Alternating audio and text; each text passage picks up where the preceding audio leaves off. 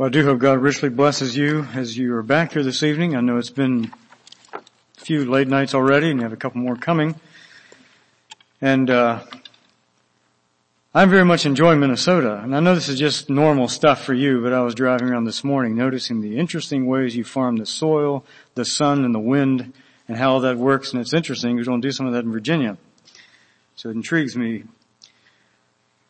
I don't know if this congregation in rural Minnesota grapples with the same things that a church in rural Virginia would face, or in Pennsylvania, but I'm going to have to assume that probably all of us at some level struggle with many of the same things. And so I've chosen to share something this evening that might be a little different in tone, but I believe it's for the sake of awareness and warning as we grapple with the things around us and as we deal with the things the world throws at us. But in my pocket, I carry a cell phone. This is a company phone. I didn't buy this one, but they permitted me to use it for a while. It's an amazing tool. It is a communication device. I can call pretty much anyone in the whole world if they have one. It's an organizer. It's a secretary. It's a calendar. It's a calculator. It's a library. It's a GPS. I'm glad for a GPS these days up here in Minnesota. I can get instant news from Guatemala, from Israel, from Roanoke, wherever I want it. I can find it. I can buy things. I can buy anything from meat grinders to meat tenderizers to bee equipment to airline tickets from wherever I'm at. I can listen to thousands of stories on here. Millions of songs if I choose to. It's a television. It's a radio. It's a lot of things. This thing can be made into a Bible or pornography magazine. It can be a Wall Street Journal. It can pretty much be whatever I want it to be because it has that kind of capacity. And you might have one. There's one up here, I guess. This one. Somebody's listening to it. And because it's so powerful, it just has a way of enhancing every interest and enabling every effort in any direction a person wants to use it and take it. It's the world in my pocket. That's what it is. It's the world in my pocket. And I'm not speaking about smartphones tonight. That's not the point of the message or technology, but rather what has come to represent and enable and why we as God's people must be very discerning as we look at things like this and aware of the world we live in and so on. And I'd like to point out a couple of verses that Peter spoke in Acts chapter 2. He was giving here his first message, and it was a message that 3,000 people responded to. It was a message of repentance and of Jesus Christ and a message of new life. And this is what he said in Acts 2:38 and 39. Peter said unto them, Repent and be baptized every one of you in the name of Jesus Christ for the remission of sins, and ye shall receive the gift of the Holy Ghost. For the promise is unto you and to your children and to all that are afar off, even as many as the Lord our God shall call. So this is a timeless statement. He's saying here that salvation is a timeless gift. It was true then, it's true now. The promise of the Holy Spirit and newness of life is a timeless offer to those that enter it and accept it, even in 2020. But the verse I want to focus on is the next one. And I would suggest that if verses 38 and 39 are timeless and true, then what he said in verse 40 is equally true and timeless. He said, and with many other words did he testify and exhort, saying, Save yourselves from this untoward generation. Save yourselves from this untoward generation. And so from the very birth of the church, salvation is drawing a distinction, a line between. It was a separating of ways. And the same salvation that means remission of sins and gift of the Holy Ghost and promise of eternal life, it also means salvation from the untoward or crooked or perverse or warped generation around you. Why did Peter throw that in? What did he mean by that? I think he meant the generation you live among is going down. Get away from it. It's a step away. It's like the friends of Korah backed up from him when he was going to go under. It was like lifeboats going as fast as they could away from the Titanic because the Titanic is going under. And the generation around us is a great entanglement. We need to extricate ourselves. Don't let it trip us. The elements that define the society around us stand today under the wrath of God, the judgment of God. And we don't want to be branded by that. We want to be distinct and unique from that. And so, from the very birth of the church, Peter is uniting two concepts: salvation by remission of sins and salvation from the perversion of our generation, all in one package. And whenever there's a line drawn, it's up to us to be on the right side of that line. Back in the ending days of World War II, when the battle was coming to a close, and the U.S. and Russia and England had all sat down and sort of carved up Europe, and when the curtain comes down, this is where things are going to stand. And somehow the Germans knew about that. And when they knew that they had 24 hours, there was a stream of German soldiers toward the American lines, because there was a line there, and they could be on this side, they could surrender to the Americans. This side, they had to surrender to the Russians, and everybody didn't want to do that. And so they, for all they were worth, should get across the line. When the Berlin Wall went up, when the wall in Germany went up, some people that belonged on this side found themselves caught on the other side, because if they had only known, if they only knew what was happening, they would have made sure they'd have been on the other side. So the question we need to answer is, what does it mean today to save ourselves in this untoward generation? And there's much at stake here. The heart of our young people, the identity of our church, the influences we allow are all part of this picture. And it's both a reminder and a warning. And what are we doing with this untoward generation? And how does that affect the outworking of our Christian life in a practical, everyday way? I'd like to use some scripture this evening to start off just to help us visualize again the difference. I don't have a whiteboard up here. You can either make a list or in your mind make the distinctions. There's several verses that point out the need for a distinction here. And too many people who claim to believe in Jesus believe in the future distinction, that there's one day a great separation coming between those which are His and those which are not His. And some people feel like that's the distinction, that's the separation. But too many people view a present separation distinction as unnecessary, hypothetical, impractical, and so we just sort of live all mixed up with no real clarity, and God will sort us all out in the end. Well, let's read a few of these verses. Colossians 1. We already made one distinction, the untoward generation and the saved generation. That's one big distinction. Colossians 1:12 and 13 says, giving thanks unto the Father, which hath made us meet to be partakers of the inheritance of the saints in light, who hath delivered us from the power of darkness, and hath translated us into the kingdom of His dear Son. So the believer experiences both deliverance and translation. That doesn't mean from English to Spanish. That means from here to here. It's like you moved. You used to be here, now you're here. You used to be in darkness, now you're in light. It's a new way of living. It's a new place to identify with. There's a breaking of the shackles and removing of sin's authority. In Romans 12 verse 2, and be not conformed to this world, but be ye transformed by the renewing of your mind, that ye may prove what is that good and acceptable and perfect will of God. Here's another contrast, the conformed and the transformed. The conformed to society and the transformed into the image of Jesus Christ. This is a key verse in this whole concept. This is where victory begins. This is where the understanding is enlightened and where boundaries are drawn. And we need to be careful we feed our minds, because that very much in turn influences the decisions that we make about what we face and what we're doing. Let's go yet to 2 Corinthians 6, verses 14 through 17. Be ye not unequally yoked together with unbelievers, for what fellowship hath righteousness with unrighteousness? There's one, righteousness, unrighteousness. What communion hath light with darkness? There's another pair. What concord hath Christ with Belial? There's another pair. Or what part hath he that believeth with an infidel?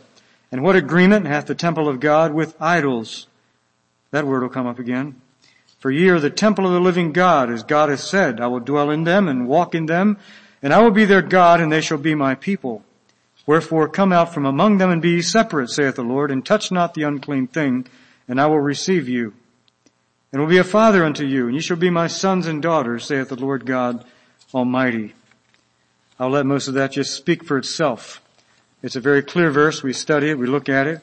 But if you're looking for pairs of how to describe the two sides, how to describe the kingdom of this and the kingdom of that. You find many of them there you can list and see the difference and the distinction and the separation between. James 4:4 says, "Ye adulterers and adulteresses, know you not that the friendship of the world is enmity with God? Whosoever therefore will be a friend of the world is an enemy of God." Have you ever had the experience of trying to be good friends with two people that hate each other? I can't really remember an experience like that myself, but I think it was very difficult.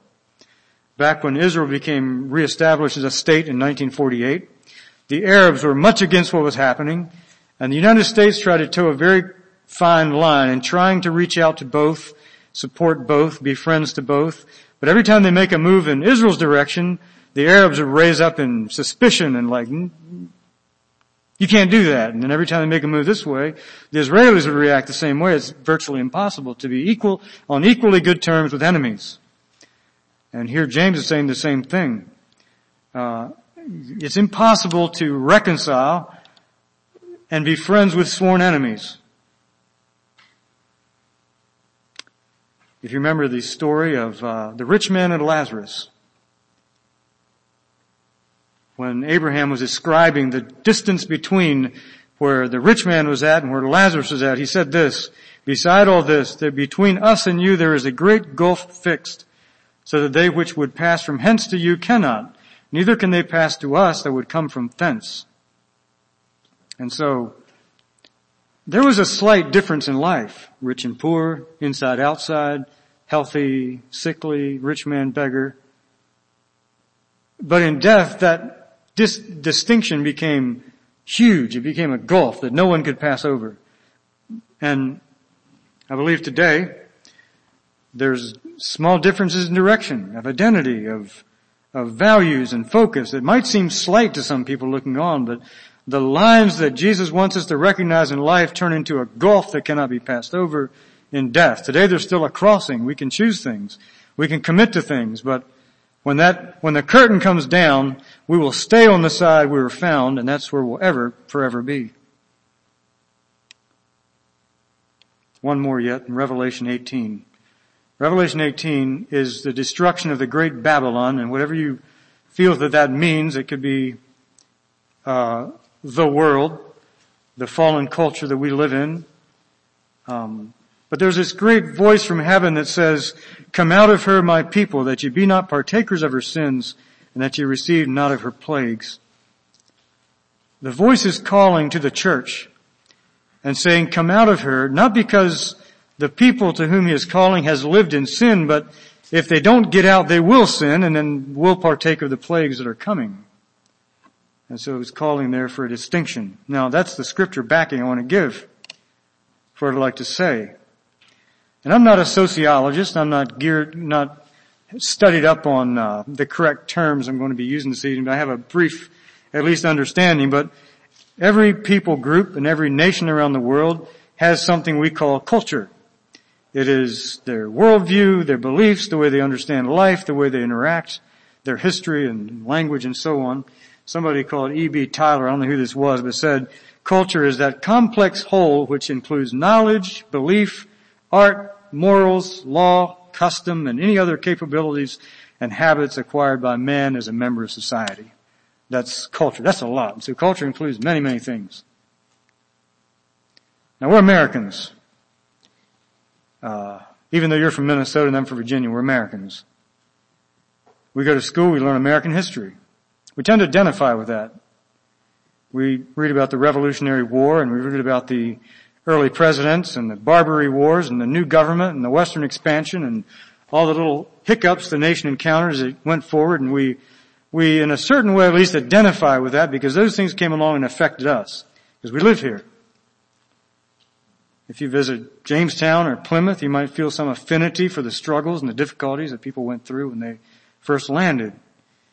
We read about World War I, World War II, and even though we would look at things that happened and would say, I would never be part of that and I can't agree with everything that was done, yet we would have to admit that we somehow, in a basic level, tend to be sympathetic toward the Allied cause, not the Germans, because we're Americans. We tend to have that that bias because that's what we've read, that's what we've taught. We're Americans, we speak English. And somehow our history has affected us. We speak English. We know of America's famous places and famous heroes. We observe Western holidays, 4th of July, New Year's Day on January 1st, not some other day, Thanksgiving. We wear shirt and pants and shoes, not turbans and robes or loincloths. We dress like Westerners dress. We appreciate apple pie and hamburgers and mashed potato and gravy because that's who we are. We take Saturday and Sunday off. So this has come about, I guess, because we've had 240 some years of at least shared history. Now I know our history and our heritage has a little different stream to it, but we've sort of integrated and we've sort of become at least knowledgeable enough to feel affinity for the culture we live in. How should we feel about that? Should we accept it? Should we reject it? Are we okay with that or aren't we? Sometimes we grapple with that. But let's change the context a little bit. And let's say you're sending a missionary to Peru. So here's a couple. Let's send them to Peru. How important is culture then if they go to Peru? How important is it for them to learn Quechua or learn Spanish? How important is them to eat chunya or potatoes or whatever they eat down there? How important is that? Or to drink chicha. It's their local drink they make with barley and other things, or tea. You know, some missionaries go to the field thinking, I don't care how they think. I know how I think. And I think better than they do anyway, so we'll just teach them our way. One missionary said, man, if we could just teach all these people English, it'd make it so much easier. I guess it would, but that's not the point. And so when people go barging in with no conscience of culture or values there, it's going to be very difficult to portray the gospel in a way they're going to understand and accept. How do you relate? How do you not offend? How do you build confidence? How do you share the gospel in a way that is understandable and palatable? And so culture takes a different look. We think it's a good thing. We try to adapt to it as much as possible. So I'm saying that culture is not a bad thing. Culture is something to respect, appreciate. It's not inherently evil. There's much to enjoy and appreciate. It might depend a lot on what shaped it and formed it. But by saying that, I'm not saying that all of culture is homogeneous either. It's not all the same. From coast to coast, American culture is not the same. In fact, years ago you had something called counterculture. And that was some movements within society that were trying to go directly against the culture. You had the culture saying, well, short hair is good for men. And some guys saying, well, okay, I'll wear long hair. Society has certain norms and standards about sexuality and behavior. And so there was like an uprising saying, whatever you say I should do, I won't do it. Other way around. So that movement, the hippie movement, the rock music movement, all these things that happen.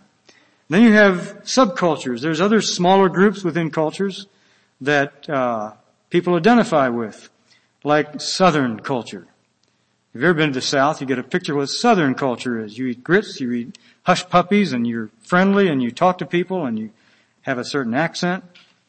There are survivalists, and this is a subculture by itself. The preppers, the one that are getting ready at the end of the world, and back in 2000, Y2K, this is a big thing, and probably right now is a big thing. People are trying to survive. In fact, right there in our area, there was a group that barricaded themselves up. They had ammunition and food, and they're ready to just defend it against anybody coming out of the cities to swarm the area looking for. This is a culture. It's a little subculture. Survivalists. There's Mennonites. The Mennonites are sort of a subculture, and I think they're nationally recognized as a subculture. And rightly or wrongly, but there's certain things that go along with that. And there's many others. But in time, both the subcultures and the counterculture feed into the larger thing, the whole thing. Sort of like putting ginger in the cookies or rosemary in the soup, or it's sort of like pasture runoff in the creek. And after a while, it sort of affects the flavor. It changes the whole. And some of those contributions are good. The fact that Chinatown added fried rice and chow mein, I think that's a good thing. I enjoy Chinese food. by the fact that the music movement of the 70s has largely taken over and influenced most of Christian music today, I don't think is a good thing. I think there's some negatives about that. But the one I'm probably most concerned about, and I'd like to grapple with a little, is pop culture, popular culture.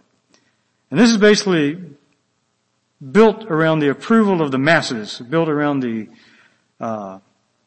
tastes and appetites of people. And so here's a technical definition if you want to track through this. Oxford says this: it's music, television, books that are popular and enjoyed by ordinary people rather than the experts or very educated people, just normal people. And by extension, modern popular culture transmitted via the mass media and aimed particularly at younger people. That's one definition of popular culture. And this is the stated function that popular culture serves to do. It's to bind together large masses of diverse individuals into a unified cultural identity. That is the stated purpose of pop culture. So, pop culture has many elements. It has toys. There's certain video games, action figures, fidget spinners. Did you ever hear of fidget spinners? That was a craze a couple of years ago.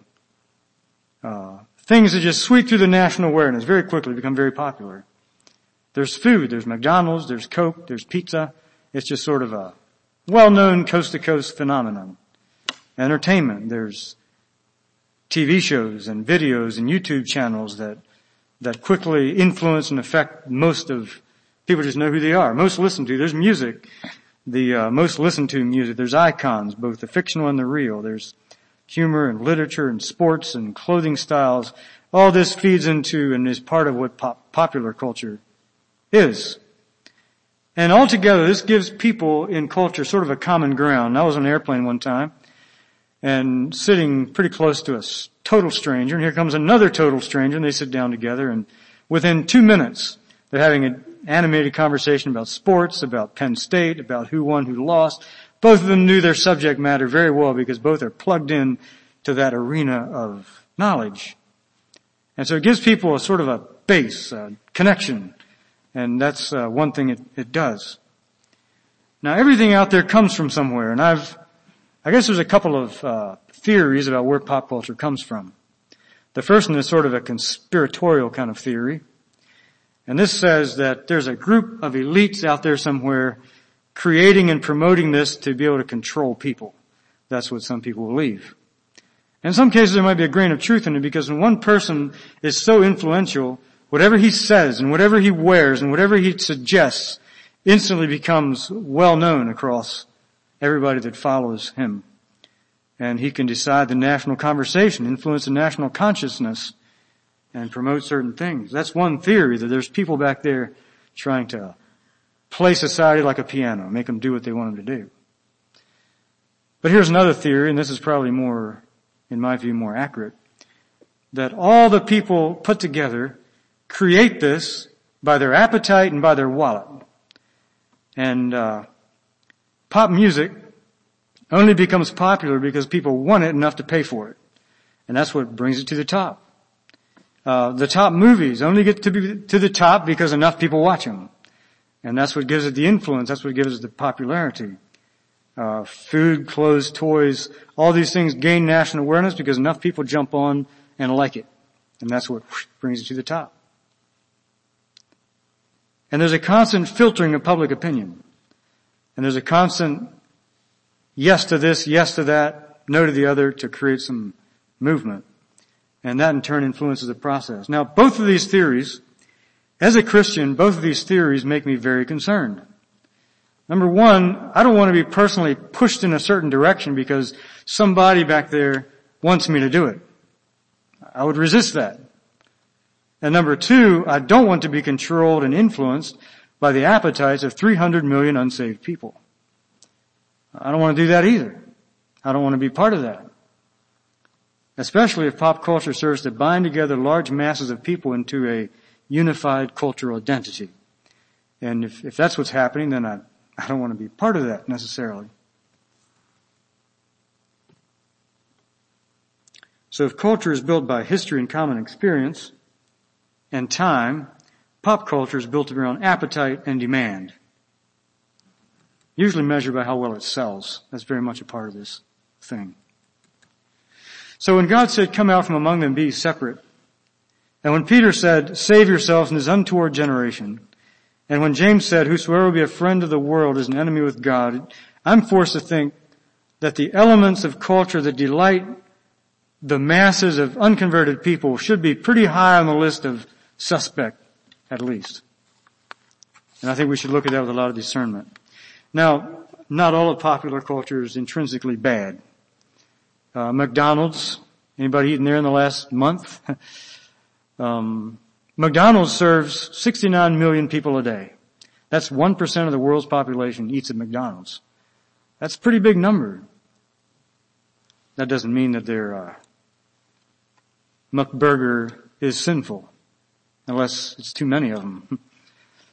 Just because there was millions of fidget spinners being cranked out and everybody wanted one doesn't necessarily make it a sin. It's just a little gadget you can play with, give to your children or whatever. But we read Ephesians last night. I'd like to invite you to turn back to Ephesians this evening to look at that in the context of what we're looking at. Ephesians chapter 2 again. I know we read it last night, and I'm going to refresh our memory by reading this again. I'd like us to understand this as part of the underlying DNA of pop culture's very existence. Ye hath he quickened, who were dead in trespasses and sins, wherein in time past you walked according to the course of this world, according to the prince of the power of the air, the spirit that now worketh in the children of disobedience, among whom also we all had our conversation in times past, in the lust of the flesh, fulfilling the desires of the flesh and of the mind, and were by nature the children of wrath, even as others. So again, this is in time past. So fortunately, hopefully we are not part of this picture, but this is what it looks like. Paul equates two things here. I believe he's equating the course of this world with the prince of the power of the air. And if we obeyed one, we've obeyed the other. If we've patterned life after one, we're following the dictates of the other. If we have given our attention and our minds to one, we're giving our ears and eyes to the other. And if it's true that the appetites of millions of unsaved people influences the direction of pop culture, then it's also true that Satan's grip on millions of appetites makes him the god of this world and sort of with his hand on the rudder of where this goes. I believe that the prince of the power of the air operates in both the producer and the consumer of what's being put out for this consumption out there. The consumer is driven by his unregenerate appetites. It drives him to do things that feel good, sound good, make him feel better, whatever. That's what filters what goes to the top. The producer is driven by several things. So let's say you're a movie producer or a music producer. What's your goal? Well, your goal is to sell as much of it as you can. So you're going to be thinking, what can I produce that's going to satisfy the appetites of the most people possible?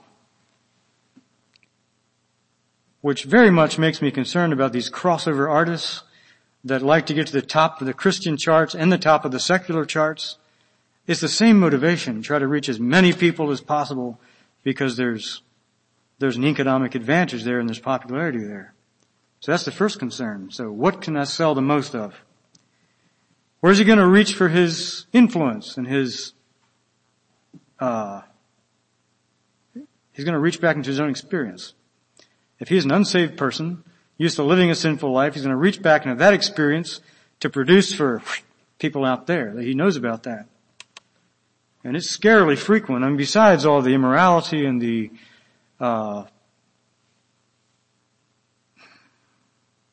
anti-God and the everything else, the humanistic points of view, but scarily frequently the occult sources that are fed into this stuff that help form and shape what's being put out should make us very concerned about it. So that's one. The prince of the power of the air is at work. The second one here in Ephesians 2:2,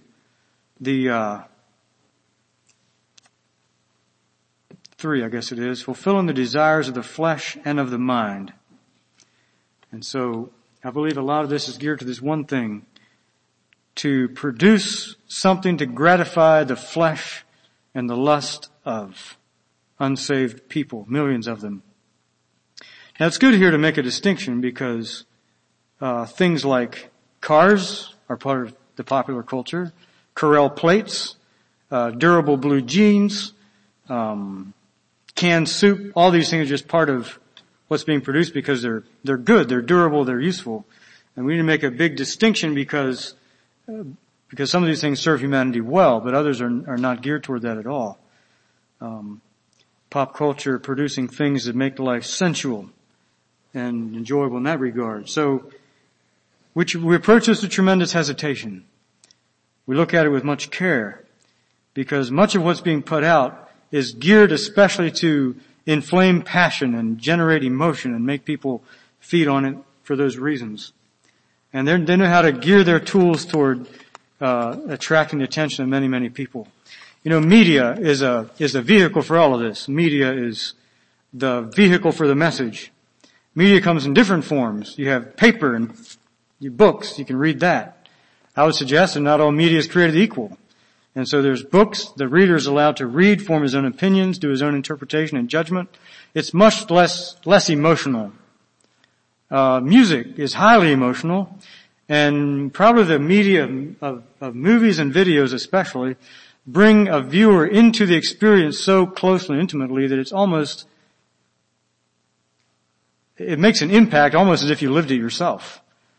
And that's why that to me is probably the most dangerous of the media types because of the ways that it's being influenced, it's being interpreted for you and grabbing a person's mind as it does. And we often discuss what's appropriate for a Christian to consume and what isn't. Where's the line drawn? Well, one question I think we should be asking is, who is this produced for and for what results? Who's it produced for? Who's the one that pays for this? And what effect is a diet that's going to have on my life? The last thing it mentioned here is fulfilling the desires of the mind. Now, the most deep-seated longing any human has is to fit, to belong, to feel part of something. And I've already mentioned that that's one thing that pop culture offers, a platform for people to come together and understand each other because they have these values and icons and touchstones and things that they can relate to. It's an identity. Now, hopefully the child of God finds it in his family, in his church. There's this connection, this belonging, this sense of fellowship and oneness. But the child of this world finds it in the culture and in the style and in the, if you can achieve a certain look or if you can be conversant on certain topics and if you can mimic important people or belong to a certain group. That's what gives a sense of connection that the Christian doesn't need to be reaching into. And I believe here's where the believers sometimes are quite naive. When we as Christians play with the world's identifiers, it should be repugnant to think that the world might mistake me for one of them. I guess no North American soldier would have ever wanted to be identified as a German soldier unless he had a really special reason for doing that. No Israeli soldier would have wanted to be identified as an Egyptian soldier. A child of God should never want to be mistaken for a child of the world. There's a verse in Luke 16:15. This is given here in the context of money. He said unto them, Ye are they which justify yourselves before men, for God knoweth your hearts, for that which is highly esteemed among men is abomination in the sight of God. So he was speaking there about their love of money, but I think the principle covers many things. It might cover money or movies or ideology or music or whatever it is that people run after. And, some elements of pop culture stand on their own value. There's things that serve humanity well. But the things that serve to unite and entertain and identify the fallen culture are the things that we need to be especially aware and concerned about. If the unsaved masses worship it, then God cannot help but hate it because of the idolatry that is associated with it. I'd like to pick on one example here this evening. I think it's a fairly safe example for northern Minnesota. Does anybody play soccer in northern Minnesota? Maybe some people do, but we play it some in school. I know in Guatemala it's a big thing. There's nothing wrong with the game. It requires a lot of skill and a lot of effort to both run and control the ball with your feet. But this is a sport that galvanizes nations. It's loved passionately by millions. Every time a World Cup rolls around every 4 years, there is a mania about the World Cup. And there's much discussion. You can find this online, but is soccer a new religion? There's some discussion. It has its temples, it has its priests, it has people worshiping at its altars and paying lots of money to be part of this thing. It has devoted hearts. A soccer match back in 1969 sparked a war between Honduras and El Salvador. Now, there's already tensions, but there was a match between the two countries that was disputed, and then a second match that was disputed, and then war broke out, and I think 70,000 people were killed in that war before it was broken off. A 100-hour war. Now, it wasn't all about soccer, but that's the passion involved in soccer. Now, the world population is 7 billion people, more or less. 31% of these people claim to be Christians. 31%. 23% claim to be Muslims. But in 2018, 3.5 billion people watched the World Cup. That is 1/2 of all the population in the world watched the World Cup. Now, what event in all of history has engaged and focused the attention of 1/2 of the world's population all at one time on one event? That's huge. Now, soccer sin? If I was younger, I'd play it. I enjoy kicking a ball around. But should anything that commands the attention of 50% of the world's population with such devotion and ardor be suspect at least? I think it should. I really think it should. I know that Revelation 18:4 applies to much more than soccer when it said, "Come out from among them and be separate. Don't partake of her sins, so you don't partake in her plagues." Come out, come away, don't partake of the sins. You haven't, but you will, and you'll participate in judgment if we don't. Now, one more observation here before I close. Popular culture as it exists today could not exist the way it does without media.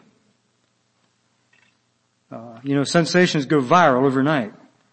The popular people are so close through Twitter or whatever. You can sign up and you can get their instant little messages, what they had for lunch, where they are right now, and it almost feels personal because they sent you this message. And fashion sweeps through. And the only reason it works is because everybody's connected. And these things just sweep out so quickly, and so it's influencing a lot of people. I was in Pennsylvania last week, and on the way to church once, I think it was Saturday evening, we saw a flock of starlings up there. Did you ever see a flock of starlings fly together?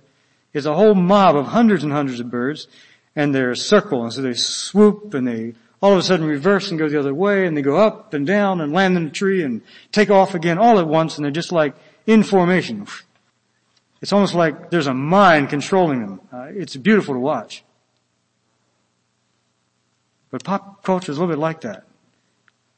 People seem to want the same thing. They'll listen to the same voices. They're quickly swerving in new directions. They're being influenced by new ideas, and they act like starlings because they're all, somehow connected by the same thing. And I know that culture has always had a way of communicating with itself. We had newspapers, and so people read newspapers. We had radio after a while. People listened to the radio. Television after a while. Internet. And each new method is more powerful, more compelling, and more immediate, and more gripping. The nature of this has gotten much more hard to ignore and much more easy to get drawn into. And I guess we just need to remind ourselves, when we choose to bring internet inside, we have to recognize that this gives me immediate access to the operation of the prince of the power of the air and the things that he's doing in the world and in society and the things that are being promoted and pushed.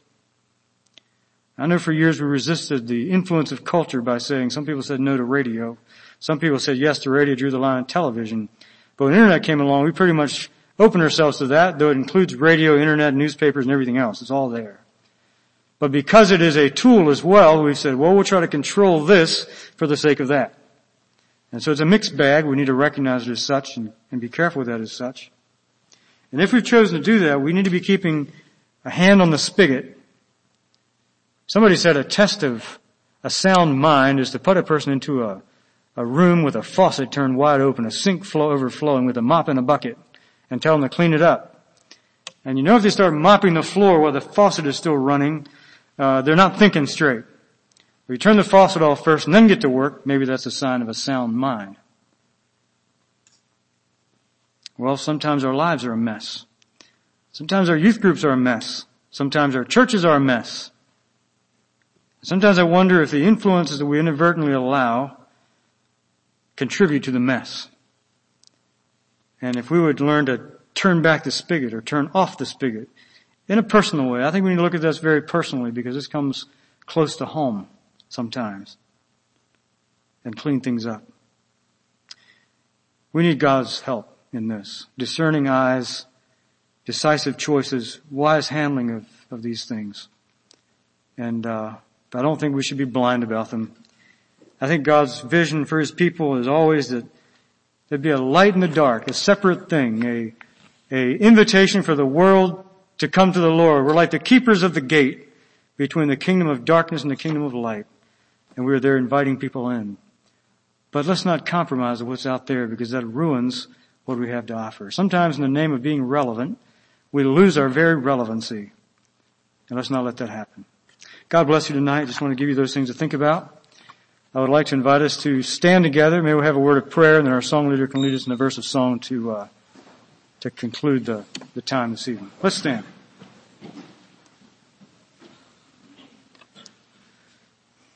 Our Father in heaven, you've meant to leave us in this world and not take us out of this world, but do keep us from the evil of this world, Lord. And help us as we filter what comes at us through your wisdom and through the fine screen of holiness and of Jesus' call on our life to make wise choices for ourselves and for our families and for our churches. And keep us from the evil, Lord, and help us to walk in righteousness. And we pray this in Jesus' name. Amen.